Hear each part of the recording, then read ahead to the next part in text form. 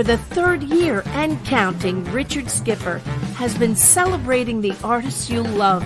Richard Skipper is all about celebrating life, art, and his guest body of work. Please join us while he showcases these diverse and talented individuals. Here's Richard Skipper. Happy Tuesday, everyone, and welcome to Richard Skipper Celebrates. Who or what are you celebrating tonight? Well, 90 years ago tonight, in Camden, New Jersey, the first drive-in movie appeared. And it's been going strong ever since. Well, not as strong as it was maybe in the 50s and the 60s, but it's still very much there. So not only are we going to be celebrating this incredible piece of Americana, and thank God it's still here, but I also want to say thank God for April Wright, because April Wright has preserved the history of drive-in movie theaters, not only in her great film about drive-in movies, but her sequel, Back to the Drive-In. So early on in COVID, April was on this show. And like any great movie or great appearance, you always deserve a sequel. So consider today the sequel. I'm about to bring April on, but before I bring her on, I'd like you to see the trailer to this amazing film, and then we're going to jump into the history of drive-in movies. If you have questions, comments, suggestions, even if you want to come on camera with us, just let us know. Tonight, it's all about going back to the passion pit. Here it is.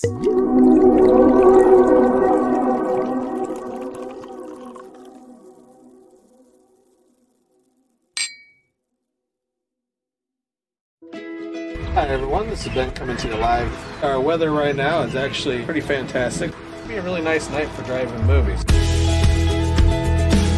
Normally expect 200 to 300, 514, 900 cars. That's a lot of people in here. My buddy says, hey, whatever happened to that drive-in idea? He goes, put it in your backyard. That night, it was like an infusion in me to bring it back, to make it happen. There was something called showmanship.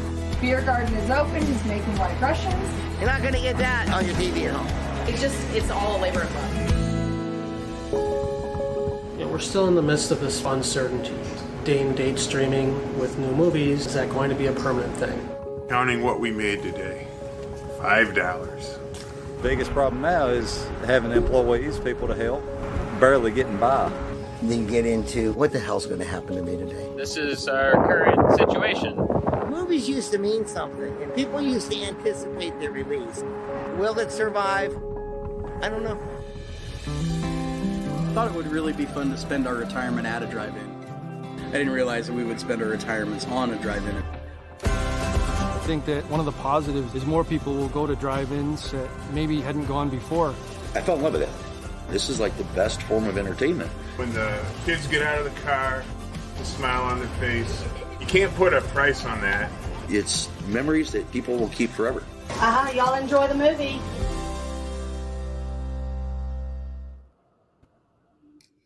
April, I didn't realize that was the foreign trailer with all the subtitles, but they're there. So hello and welcome back to the show. Thanks for having me on this very special day, drive-in day. I'm surprised that I was able to even get you here today. Yeah. Well, actually, that movie you just showed the trailer for, a year ago, I was crazy busy because we played it at a bunch of theaters, drive-in theaters. I had it on 20 different drive-in screens in 17 states for National Drive-In Day a year ago. Now the film's out on VOD and digital, so it's a little less busy for me. But yeah, I'm still celebrating and very excited about drive-ins still being here. I love drive-in movie theaters. I did a little research. I mean, the closest drive-in movie theater to us is the Warwick Drive-In, which is very, I guess it's about 90 minutes from where I live. Did you get to the Warwick Drive-In? I haven't been to the Warwick yet, but one of the drive-ins in my documentary, the Greenville Drive-In, it's in the Catskills area of New York, and they get a lot of people from New York City who drive up to visit the Greenville Drive-In. It's the one that was just shown in the trailer where they also have an attached bar and they do theme nights. So in my film, they were showing The Big Lebowski. They were serving White Russians. They had dude cookies. So it's definitely an experience that's worth the trip. And going the other direction, the Benji's in Baltimore is not that far from New York City. And there's one on Cape Cod, so depending where people go for their summer trips, you can probably find some drive-ins nearby. Well, like I said before, you've been on the show before. This is actually your third time here on this show, and hopefully third time's a charm. Although the first 2 times were charms for me. I'm actually going to take this jacket off. I literally just came in. I rushed in, got the studio set up. I did an interview in the city this afternoon with Quinn Limley, who, when she's not doing interviews, performs as Rita Hayworth, speaking of movies. And she's absolutely phenomenal. So that interview is going to be running sometime next month. But I want to get comfortable and summery and get to enjoy you. And I told you some of the things that we're going to talk about tonight may be repetitive, but some people may be seeing us for the first time. I've mentioned to you in that the very first drive-in movie that I remember seeing when I was 5 years old. My mom and dad got us. We were in our pajamas, and on Highway 501 in Conway, South Carolina, we went and we saw Fireball 500. Now look at this movie poster. This should tell you everything you need to know about my childhood. That looks fantastic. A Frankie and Annette movie. A Frankie and Annette movie. And I fell in love with her and have been in love with her ever since. And actually, one of the wonderful things about drive-ins is people don't think about this, but they actually inspired certain genres of film that really did not exist until you had this teenage crowd, predominantly in the 50s and 60s, that went to drive-in movie theaters.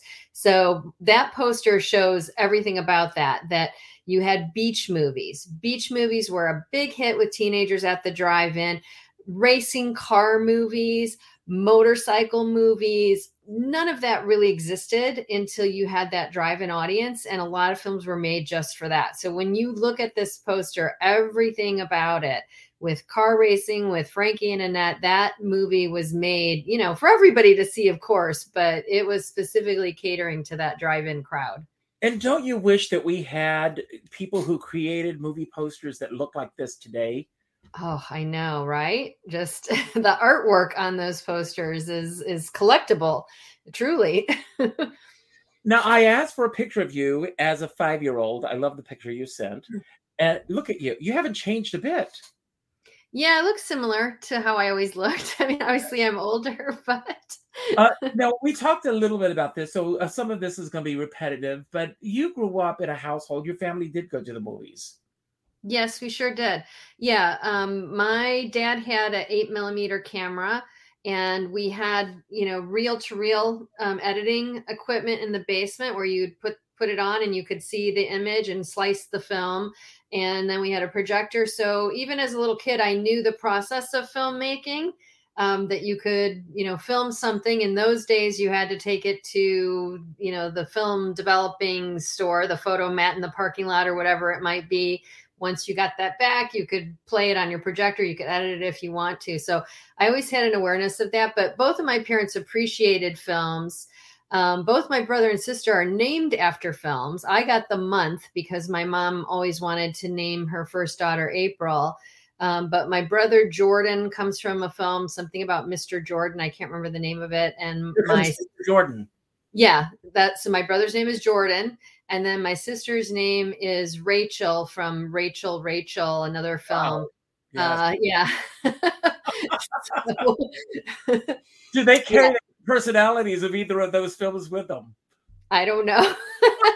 But I definitely had parents that both appreciated film and cinema. And then as we got older, my mom would break down films, talk to us about why they were good. She also liked writing. So I just grew up with a huge appreciation of films, filmmaking, and especially the theatrical experience, going to see films, making it an event to go see a film. And that's why you and I have talked so many times, because the first time we met, we were with Rosie Novelino-Mearns, and we talked about the movie. We love her. She's amazing. People who don't know, she led the committee to save Radio City Music Hall when it was threatened with demolition in the late 70s. And so she appears in that film, which is all about the movie palace, the big grand experiences and what happened to those places. And then I've done 2 about drive-ins, because I do think going to movies can and should be a special event. They're not meant to be watched on your phone, or just in your house. It should be special. And that's why I like things like this. You go to the drive-in, it's a night out. It's an event. The movie is just a small fraction of it. It's funny that you say this. When I was at this taping this afternoon, I was talking to the guy, one of the cameramen, and I told him about going to see Spartacus when they restored it a few years ago, and it was at the Ziegfeld Theater in New York. And I don't know if you ever went to the Ziegfeld Theater, but the Ziegfeld Theater it's now a ballroom, but it was an old movie theater. Yeah. And it was spectacular. Because the way that they, even before the film started, with the way that it was done, you see these spectacular sunrises behind the curtains. The curtains actually opened, and it was an event going to see this. And I remember there was an intermission, and during intermission, this woman sitting in front of me said, "I cannot wait for this to come out on DVD," or I think she said VHS. Right. And I'm thinking, you're missing the point. These things are, and I want to, I love the fact that Fathom Events and TCM are giving these classic films a chance to be seen the way that the filmmakers intended for them to be seen. Yes. And I live in Los Angeles. You're in New York, but I think most of the major cities across the country, people who are cinephiles, who are into films and film history, I always seek out events like that. For example, just a few days ago here through the Los Angeles Conservancy, it's called, they do a program called Last Remaining Seats. And so I went and saw Bruce Lee Enter the Dragon at a huge Orpheum Theater movie palace. And it was amazing. And on Saturday, I'm going to the Los Angeles Movie Palace to see the original Planet of the Apes. And, obviously I've seen Planet of the Apes many times, but have I seen it in a big movie palace the way that everybody would have seen it in 1968, in the days preceding the multiplex? You would have seen that film only in places like that. And I'm very excited to have that experience. But don't you find, April, that when you go to see these classic films, at least it's been my experience, that the people that actually go to these older films, these classic films, have an appreciation for films such as you do, and there's a respect also. So everyone's there in a collective. It's not like, with all due respect, theater going and going to, whether you go to see live theater or going to a movie nowadays, is not the most pleasant experience in the world, because people have their phones out, people are talking to, during the film, people are running back and forth to the concession stand. I find that when I go to see these classic films, that's not happening. Right. And I think a lot of it, I see a lot of younger generation people that also have appreciation of that as well. And so, yes, I seek out those experiences, and I think it applies to drive-ins just as much. Most drive-ins do play first-run movies, but a lot of them do retro nights. So you might have a chance to see E.T. on the big screen, or the original Ghostbusters, things that maybe you've only seen on television, and you finally get a chance to go see it at a cool old theater or at a drive-in. People do want those experiences. And I hope that more people are like us and look for opportunities to go have fun like that. Well, I went just a few weeks ago to see Sweet Charity in 70 millimeter. And not only did they show the film as it was originally shown, but they showed the alternate ending, which I had never seen before. I don't know if you've ever seen it. I haven't. But I do have in my Movie Palace documentary, there's huge cutouts, marketing on the Capitol Theater that was in New York City of Shirley MacLaine and Sweet Charity. So I'm sure it played in at least that humongous Movie Palace, which I think the Capitol had 4,000 seats, something tremendous. Not as big as Radio City's 6,000 seats, but it was really a huge theater. And just to, imagine that many people would come out to see a movie, and they did. And that's amazing. Yeah. Did you ever see a movie at Radio City Music Hall? No, I have not seen a movie there yet. I've only seen the Christmas spectacular there. I went to see A Star Is Born with Judy Garland and James Mason, the definitive one, for those who don't know, in my opinion. And I know my friend Rosa Puzo is going to argue with me on this, but I love that film. And when they restored it in 1983, I was able to get tickets. And I was sitting, believe it or not, in front of Faye Kanan and James Mason. Wow. And one of the biggest thrills of my life to have that experience. I also saw, once there used to be a revival house in New York, the Regency, and I saw The Wizard of Oz with Margaret Hamilton in the audience. Oh, wow. So that was an experience. Those are things you can't forget. So do you remember no, go ahead. I'm sorry. Well, go ahead, because I was going to say something about drive-ins, but no, I want you to go ahead with that, please. Oh, well, I was just going to say, I mean, I think that is what's cool about both of these experiences, that when you go to a drive-in, it's about much more than just the movie that you're seeing. It's an experience. And when I talk to people, whether they were little kids or even more recent, it's not just about the film. It really creates a good memory. It really implants a memory because there's just so much going on around you, whether it's the stars over your head or the vibrancy of going to the snack bar and hearing the popcorn popping and, just that whole experience that you have with the people that you're with and in a very special venue. It is about the good memories and the people that you see there and things that you don't forget. Absolutely. I told you the last time we spoke that last summer when we were in Provincetown, we went to Wellfleet and we went to see Space Jam.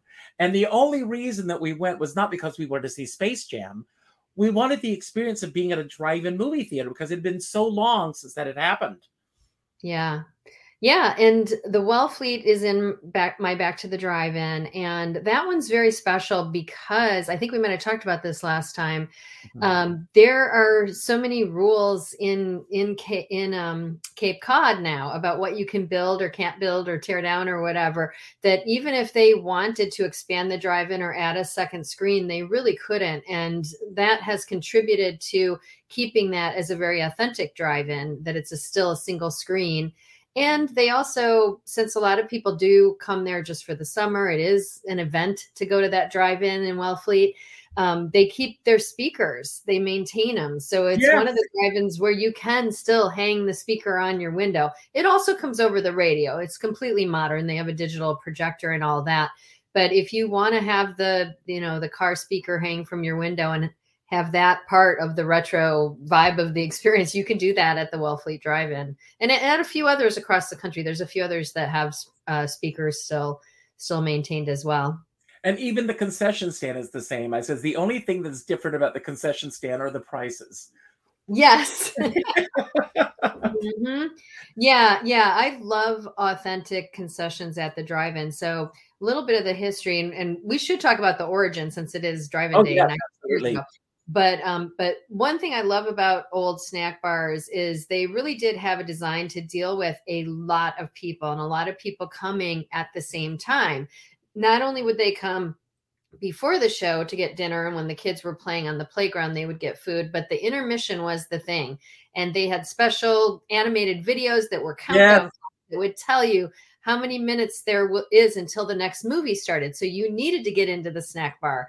And so most of the older ones were created with these flow systems, almost like a school cafeteria, where they had long rows and you could get your tray and fill your stuff, and you could grab your own ice cream out of the coolers that were there. They would pre-prepare the hamburgers or the hot dogs. A lot of times those would be called a vittle vendor is what they were called at the drive-ins. And you could open the door, get your food out, all that stuff. And so they were very efficient. And when I go to a drive-in that still has their original snack bar, I just love seeing that design because it does remind me of going to the drive-in as a kid and just wanting to get stuff at the drive-in snack bar, because you'd watch those intermission trailers and it would make the food look so good. You just were like, I need all of that. And some of fun. them had, actually like vents and everything, so that the food was wafting through the parking lot or through the area, so that it was like everything was there to entice you to get there and get the food. Yes. And you also have to put in context that when drive-in, so drive-in started 90 years ago, 1933. 90 years ago They tonight. Really, 90 years ago today. And they really became the thing to do after World War II. The baby boom definitely influenced that. The whole soldiers returning from the war, the Eisenhower investment in the freeway system, the GI Bill, putting money into expanding the suburbs, and drive-ins, kids, cars, all of this all went together. Television wasn't really a thing yet. It came along later. So there wasn't a lot of competition for going to drive-ins. And the food was part of it too, because you didn't really have the McDonald's in places like that just yet. True. They came along a bit later in the 50s, same kind of era. But yeah, going to a place and getting a slice of pizza, or getting a hot dog, getting a hamburger, those were things that were normally, not what you did. You might go to an Italian restaurant to get a pizza, but there wasn't pizza delivery. There wasn't, a McDonald's you could drive through. So when you went to the snack bar at the drive-in, it was very special. You were getting food that, you wouldn't normally get. Yeah, I mean, it was as you said earlier, it was an event. I want to pull up this screen that I, pulled up earlier. And this tells a little bit about the very first drive-in. And that's actually our background that I'm using here. The first drive-in theater was invented in the backyard of Richard Hollingshead in the early 30s. As we said, it was 90 years ago tonight. Richard nailed a screen to a tree and used a 1928 Kodak projector on the hood of his car with a radio behind the screen for sound. In 1933, Richard opened his real drive-in theater in Camden, New Jersey, not far from where I'm sitting right now. Admission was 25 cents, and the sound was projected via a directional system by RCA Victor. Great for cars, not so good for the neighbors. Now, another interesting thing that I will add to this is that Richard did this for his mother. Do you want to tell the story? Sure. In fact, I was going to say, I can provide a lot more detail to this because, so the designer of the drive-in, Richard Hollingshead Jr., his son, Richard Hollingshead III, actually appears in my first drive-in documentary. So he told the story firsthand at the drive-in owners convention, and I filmed it. So a couple things that we learned. First off, their family was in the automotive business. So they made car care products. And that is what had them thinking about cars and what they could do with cars, where he came up with the idea. Now, we had always read that he did it for his mother because she was a big woman and couldn't fit into the seats at a regular theater. Now, myself and a lot of people thought big meant a heavy woman. But when we met the son, he said that his grandmother was 6 feet tall. So it wasn't that she was a big or heavy woman. She was literally a tall, big woman. And if she wore a hat, which most likely she did at that time, that wasn't fair to the people behind her. True. Good point about that. So it really was, she wasn't a big heavy set woman. She was just a very tall woman. And the seats, if you've ever been to an old indoor theater that has some of their original seats, they're small, even for somebody like me today. People in general were a lot smaller, I think, in those eras. So he explained that. And yes, he was there when he put the sheet up, between the trees, and he experimented for a while. And the other aspect of this is that he literally patented it. So you can find the patent drawings for the first drive-in, and it did have a design as a theater. The ramp car system was part of it. When you see like a pop-up drive-in in a parking lot, it's not really designed as a theater. It's not designed for sight lines and that type of thing. But the drive-in was. It included, curved rows, the same way you would see it in indoor theater, whether it's for live performance or movies. And it also, part of the patent was the ramp parking system. So the idea that the car parked on a ramp, which all the drive-ins are designed like that today. If they're an authentic drive-in, there's these ramps that you can sort of drive over, up and down, but they allow your car to sit at an angle so that, whether you're sitting in the front or the back seat, you can see up to the screen without any restrictions on your vision. Now, when he originally built them, you couldn't drive over them. They were a flat bulkhead. So it was, an incline that the car went up on, and then the end was flat. You couldn't drive up over it. It had a big, cutoff. And that was how he originally patented. But eventually it did evolve to just these ramps that were built. And he tried to collect patent money. And the second drive-in that was built is Shankweiler's Drive-In, which is up in Pennsylvania. Mm-hmm. That one opened the next year in 1934. They're still open and operating today. And the previous owner of that drive-in told me that he did pay Shankweiler did pay Hollingshead royalty when he very first opened his drive-in. But after a year or two, he just stopped doing that. And it was very, very hard for Hollingshead to collect any sort of royalties on his patent. It was just too easy for people to, build something and not pay their dues. So he never ended up making money. And the original one that opened on this date 90 years ago, it was only in business for a few years. That family ended up getting out of the drive-in business. They tried it for a little while and then they didn't stick with it. So that was also something interesting to learn. Well, in your research, did you get any sense of how much preparation went into the planning before they actually opened this, in terms of what film they were going to show, how they got that film, everything that went into that, marketing, promotion, all of the elements that, if you can tell us about that. Yeah, the first film was called Wife Beware, I believe. And they did a lot of marketing. There's some of the newspaper ads you can find online, and they promoted it as the first outdoor automobile experience. And they charged for the car and the person. So it's 25 cents per car and then 25 cents per person inside the car. And the speakers that they originally had, I know that said RCA Victor. I'm not sure if the first ones were, because the very first drive-in speakers were just a huge, big speaker out in front, either under the screen. The first one that was built here in Los Angeles was built, I think, in 36. So a couple years after this, but they had big speakers at the top of the screen. So it was just like projecting out to everybody. And like you mentioned, that did become a problem because, first off, there was a sound delay. If you got further back, the sound you were hearing didn't match what was on screen. That was an immediate problem, they realized. What was the area like at that time? I mean, Camden is much bigger now than it was, obviously, in 1933. It said that the neighbors, may have been annoyed by the sound. But was it in a, vast area? I don't know that area as well, but I thought I saw in the advertisement that it said it was near the airport. So, and I think there's an airport there now.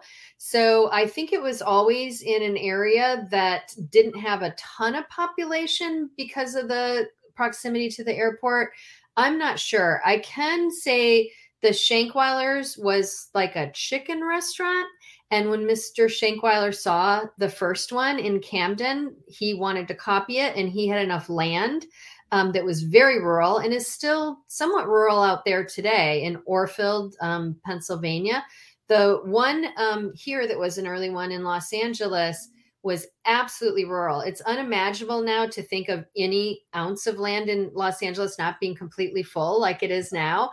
But when you see pictures of that first drive-in, it's the only thing around. Everything around it is completely just rural, undeveloped land.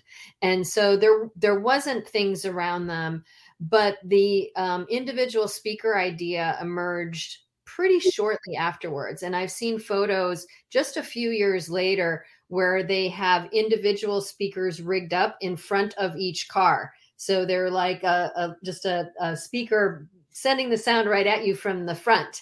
That was something that happened shortly after. There were also an idea of underground speakers where they put sort of like a manhole system underneath each car. So you would pull up over it and the sound would come up that way. So they experimented with a ton of things. And then finally it was an RCA speaker was sort of the first idea that lasted. I don't remember when they exactly came into play, but that was drive-in sound until the 80s. They switched to the radio sound in the 80s. So for a long time, once they got to the individual speaker design, that was the thing for decades. And that first night, was it just the film itself, or were there other aspects to the evening? Did they serve food that night? Were there No. Concessions came about. Yeah, that's a great question. I don't remember seeing anything about concessions in the drive-ins that were built before World War II. There were, after the first one, there were about 100 that were built before World War II. And it wasn't that big of a thing because at that time, as we were just talking about, there were movie palaces and people were going to see films in movie palaces, and you got into that whole golden age of Hollywood in the 30s and all of that was happening. So I feel like drive-ins were a thing, but they were kind of like, not that many people had cars yet. It was more, just certain people had cars. Other people, rode the streetcars or whatever around where they lived. So it was a thing, but it didn't take off. And people were going to see those big movies in the movie palaces. And then what happened was during the war, there were rubber shortages. There were all these things that caused us to sort of focus on making cars. But when you get to after World War II and you have this convergence of things, so you have like I said, a bunch of money coming into the economy for the soldiers coming back, the GI Bill, the road bill that Eisenhower did to expand the freeways. You really had this focus on growth. And with the baby boom, that is when the concessions came into play. They even had things like bottle warming service for mothers. That's the reason a lot of drive-ins had those playgrounds up front, because they really at that time is when they built them out to be that total experience with the food and everything, because you didn't have food in indoor theaters either. Mm-hmm. Same thing. That also came about kind of in the 40s and 50s when you started putting concessions into indoor cinemas as well. But you could smoke in indoor theaters. I remember. Here in New York, a lot of the theaters in the balcony, there were smoking sections. And in my hometown theater, this is something that always got to me. In the last 3 rows of the theater, you could smoke.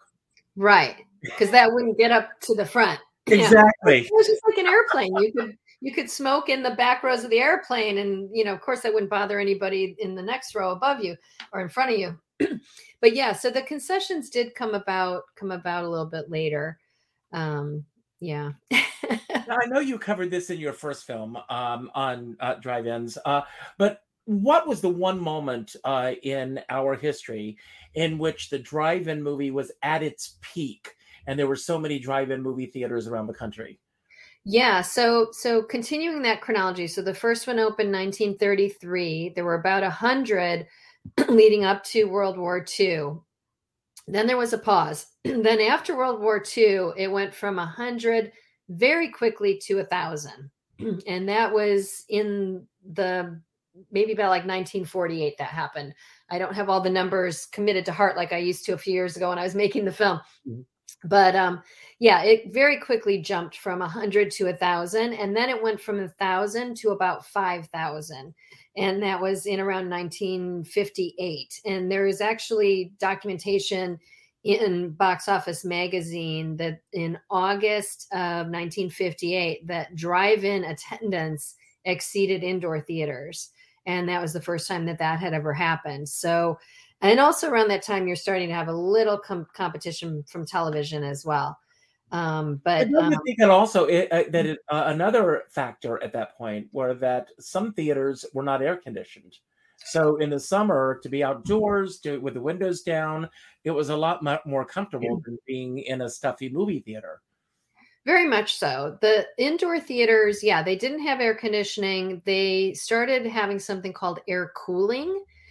which wasn't actual air conditioning, but a lot of them would bring in blocks of ice, and they had a system underneath the seats that would blow on the ice, and a system of vents that would come up.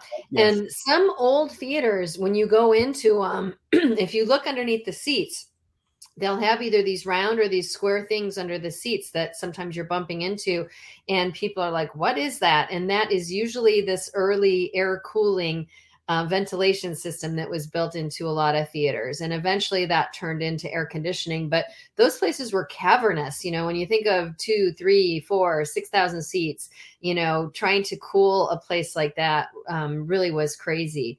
You just reminded me of something. The other attraction, when they first advertised drive-ins in the eras before you really get into the baby boom family aspect of it and the concessions and the playground and all that, they truly did advertise them for people who could not go to indoor theaters for whatever reason. And, they would use terminology that we would not use today, but they would say drive-ins are for shut-ins and invalids. And, it would advertise it to people, if they weren't able, because these places didn't have elevators either back then, so if you're going into a movie palace, you've got to go up a lot of stairs to get to your seat and past a lot of people. So it obviously was not a good experience for anybody who would be, with different abilities, would not be able to go to these places. And so that was a huge draw for drive-ins, that if people, needed to go see a movie, you didn't have television at home yet, that was a way to go see films. And so they definitely advertised it towards different types of people to give them access. It was an accessibility thing for a lot of people in the beginning. I want to talk a little bit about your process because, first of all, I want to applaud you and thank you for the work that you've done in terms of celebrating the movie palaces and the drive-in theaters. What was the impetus originally for you to do your first movie on drive-in movie theaters? Well, like I was explaining, we went to drive-ins and indoor theaters a lot my whole life. And so when I started getting a little older and I noticed a lot of the movie palaces in terrible condition, in terrible disrepair, we had a number of them that we would go to. But in those days before they either got torn down or before they got restored, the red drapes were torn. The ceilings, sometimes you couldn't see if they had beautiful paintings or just beautiful architecture because they were stained by cigarettes, like we were just talking about. Yes. Or they had just not had the money to repair them, or they didn't have the air conditioning. There were all sorts of maintenance things that were happening to these places. So and I would go to them and think, wow, what must this have looked like in the day? Amazing that something that huge, that ornate, that beautiful was built for movies. That stuck in my head about movie palaces. And drive-ins, the same thing. Those screen towers are massive, and the marquees were incredible, and they had all this neon. And when there were less and less drive-ins, or when they were just sort of closed, and a lot of them were sitting abandoned for a long time. A lot of people think the real estate came into play. But reminded me of something that, excuse me, do you remember as a young girl, and I know I'm a little older than you are, but when our family would do family trips, especially traveling at night, if you're driving along and you passed a drive-in movie theater and you could hear the sound coming through before you got near it, there was something about that. Magical. Yeah. And you could see the movie on the screen, and that was magical. Absolutely. Yeah. And so when I lived in Chicago, and then I moved to here, Los Angeles, where I live now. But I literally would drive out of my way to go visit these closed down drive-ins and just look at them, and they'd be boarded up. And I would think, what happened? And I had heard real estate, but that couldn't be true because for a long time, not the only reason, put it that way. It was a factor, but it wasn't the only factor. And when you watch my film, you'll see there's a whole bunch of things that happened at once that caused their demise. kind of like a whole bunch of things happened at once after World War II to make them the big thing that they were. But I would go visit them and just look at them and think, what would this have looked like in its heyday? Look at the design of this, the architecture. In some cases, the screen towers had housing inside them. How cool would that have been to live inside a drive-in screen? There were, the marquees, the fonts they used, the colors, the design, it was just amazing. A lot of those marquees are so big. When you walk up to them, you're just like, they're the size of a house in some cases. They're huge. And, so I would go sit across the street. And when I moved to LA, there were a bunch of abandoned drive-ins still around the city at that time. I would drive out of my way, just go sit across the street, look at them and think, what happened? We still love cars. We still love movies. Why is this place not open? I want to be inside there seeing a film. And I was just fascinated with it. And that is what got me started on my first project. I thought, and I wasn't even really making films yet, but I thought that would make a good film to look into what happened to the drive-ins.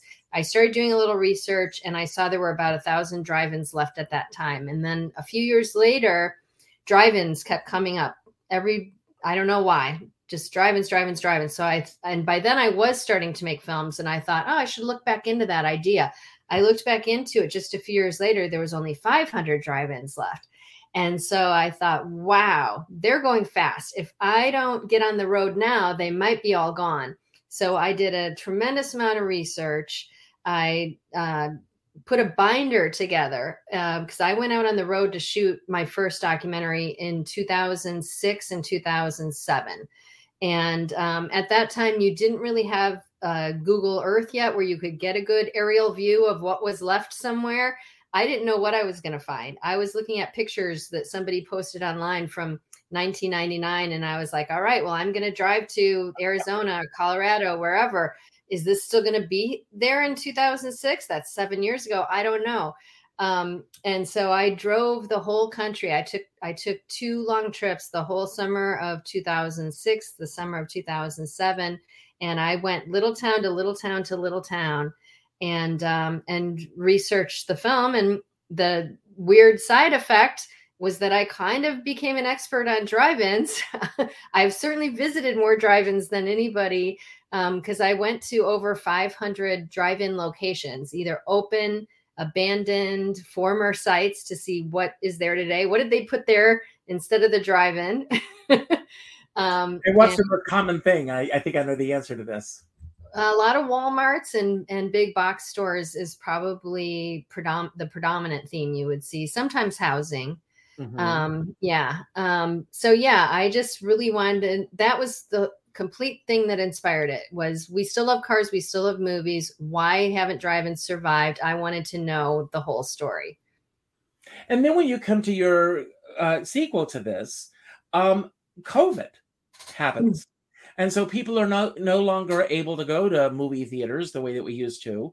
And, I know that we had some pop-up drive-in theaters here in Rockland County in parking lots at the mall and everything. They set up these screens and they were packed. There were lines of cars to get into this. Yeah. It was a crazy thing. I wanted to make the follow-up even before COVID happened because I knew that almost all the drive-ins that are left are owned by families. They're not corporations. They're families putting their heart and soul. Sometimes they're families who their family might have built the drive-in. Some of them, might be third generation, but some, are newer in the business, but they're fighting to keep their drive-ins alive for their communities. They feel like they're really adding a place of value, a hub of the community where families can bring their kids and people can spend time together, and that there's value to that, to socializing together with your community. And that's one of the things that the drive-in has always been about. And I agree with that mission very much so. I think that right now we're more and more separated and divided, and it just is having a very negative effect on so many aspects of society that are happening right now as people are more isolated. They're not part of their communities the way that they used to be. And so I'm all for, what these people are doing. And I just think I forgot the origin of where we started with that. No.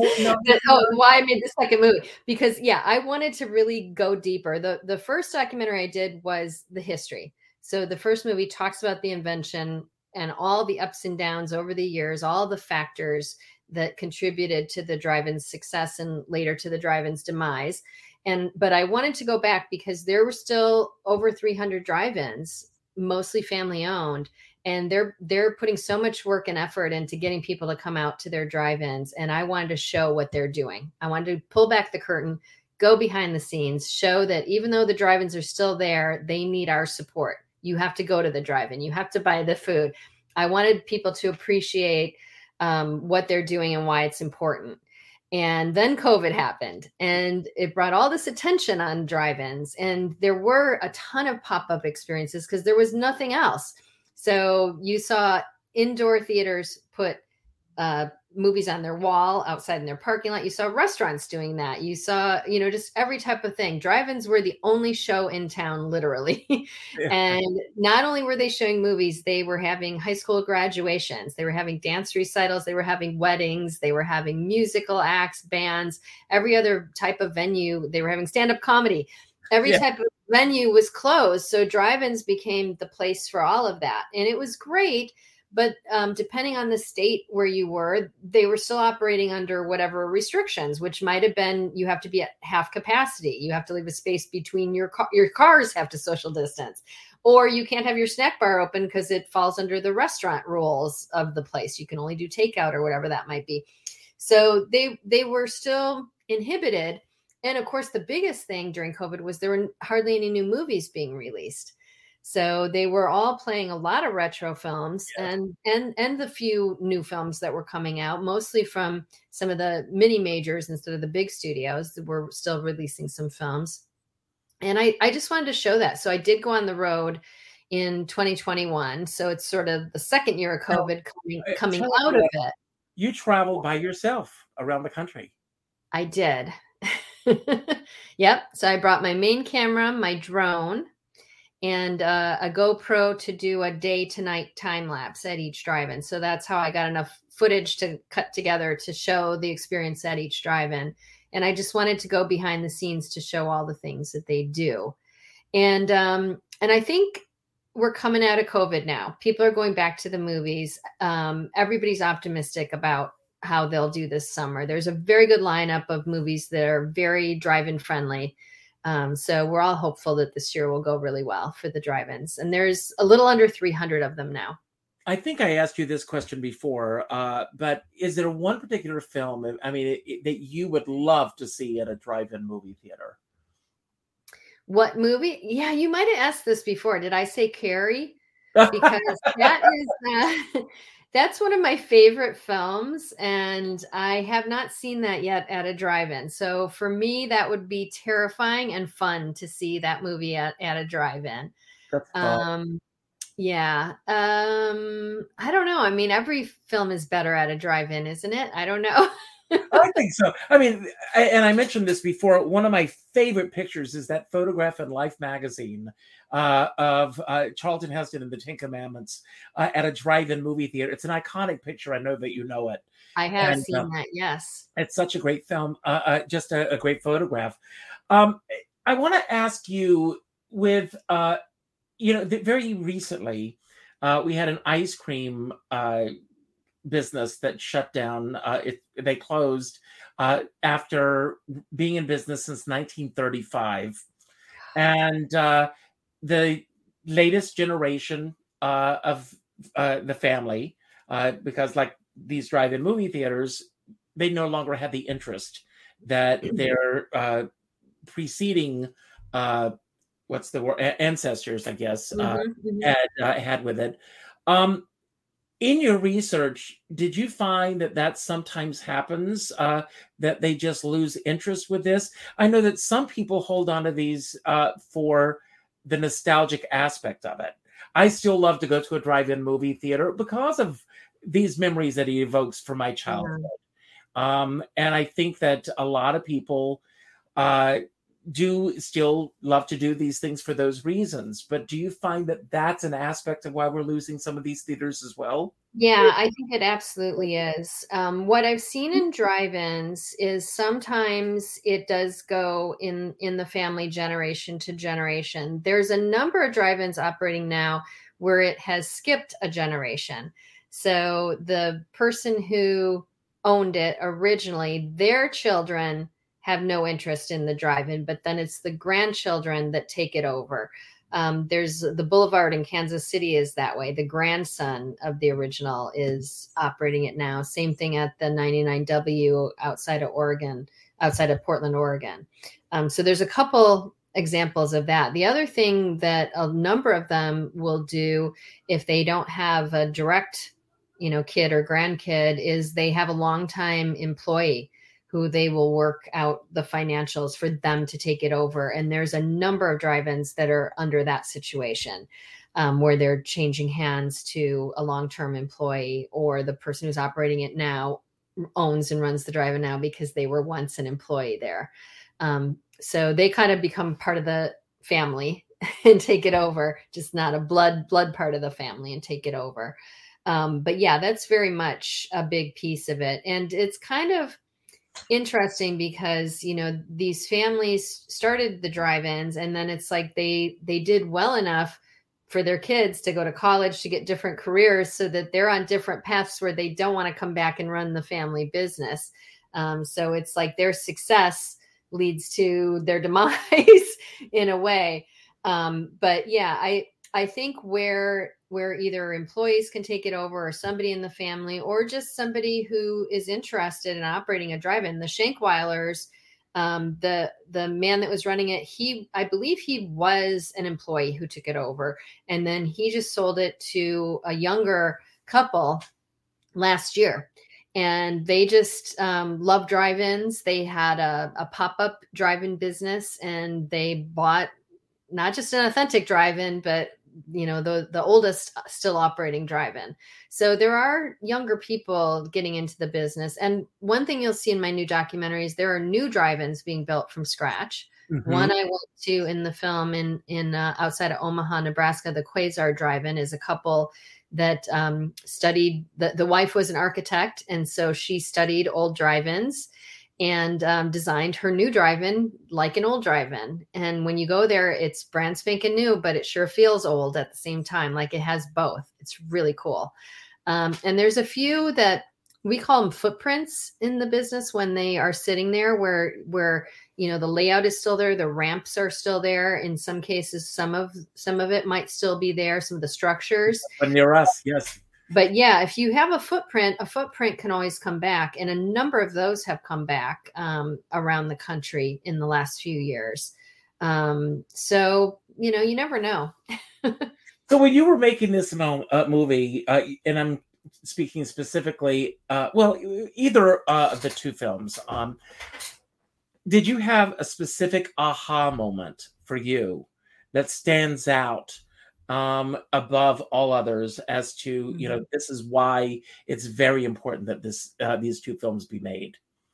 Yeah. Okay. So the first one, like I said, I did as much research as I could and started getting out on the road. And I wanted to be very thorough, which is part of why I called it the definitive story of the American drive-in movie, because I wanted to cover every aspect. And I did travel to almost every state. Alaska is the only state I have not been to yet. They did have drive-ins there. I still need to get there.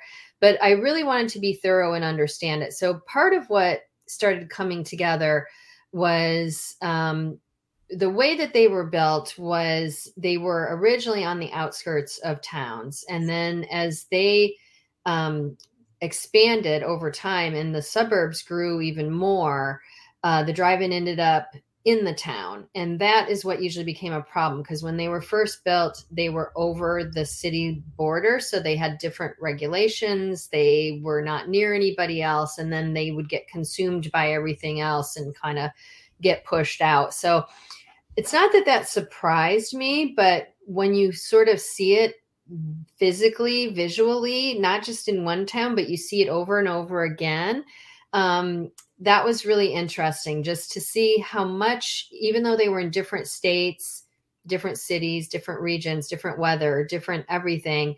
But the basic layouts of towns in the US and where the drive-in fit into that, I would get to towns and you could see there was like an XY axis. Like here's a main road running through here that might be the freeway. In some cases, it might be a 2-lane freeway, but the street that would connect this town to the other town to the other town.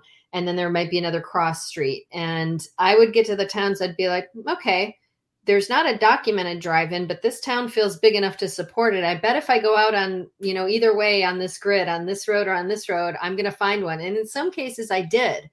I did find drive-ins that were not online anywhere, just by sort of knowing. Once I'd been to a few, it was like, I just knew where to look for them. And so I guess what I learned was just all the pieces, all the factors that went into it, and that it really was more complicated.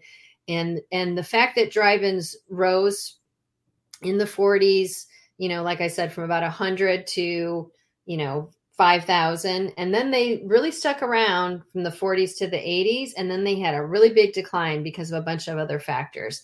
So it wasn't like they were big and then they just tapered off over time. It was like they were big. They held really good for 40 years. So it was like, they went up, they went down. It's more a map like that. I didn't know that when I started.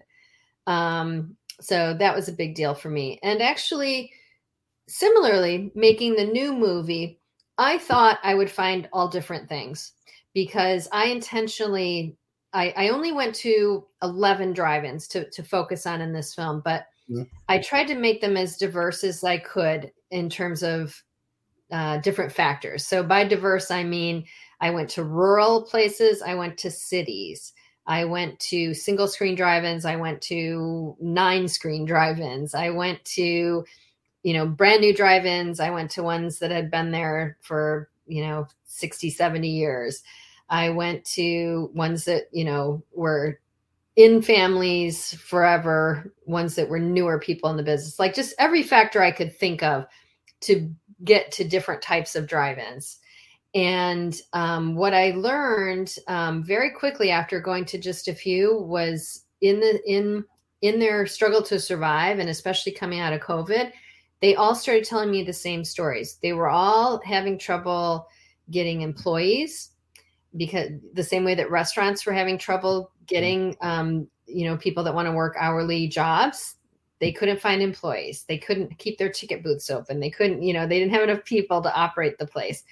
They were all having supply chain issues. They all couldn't get their, nacho cheese. They couldn't get their containers for popcorn. They were really, really getting hit with the supply chain shortages that we were hearing about.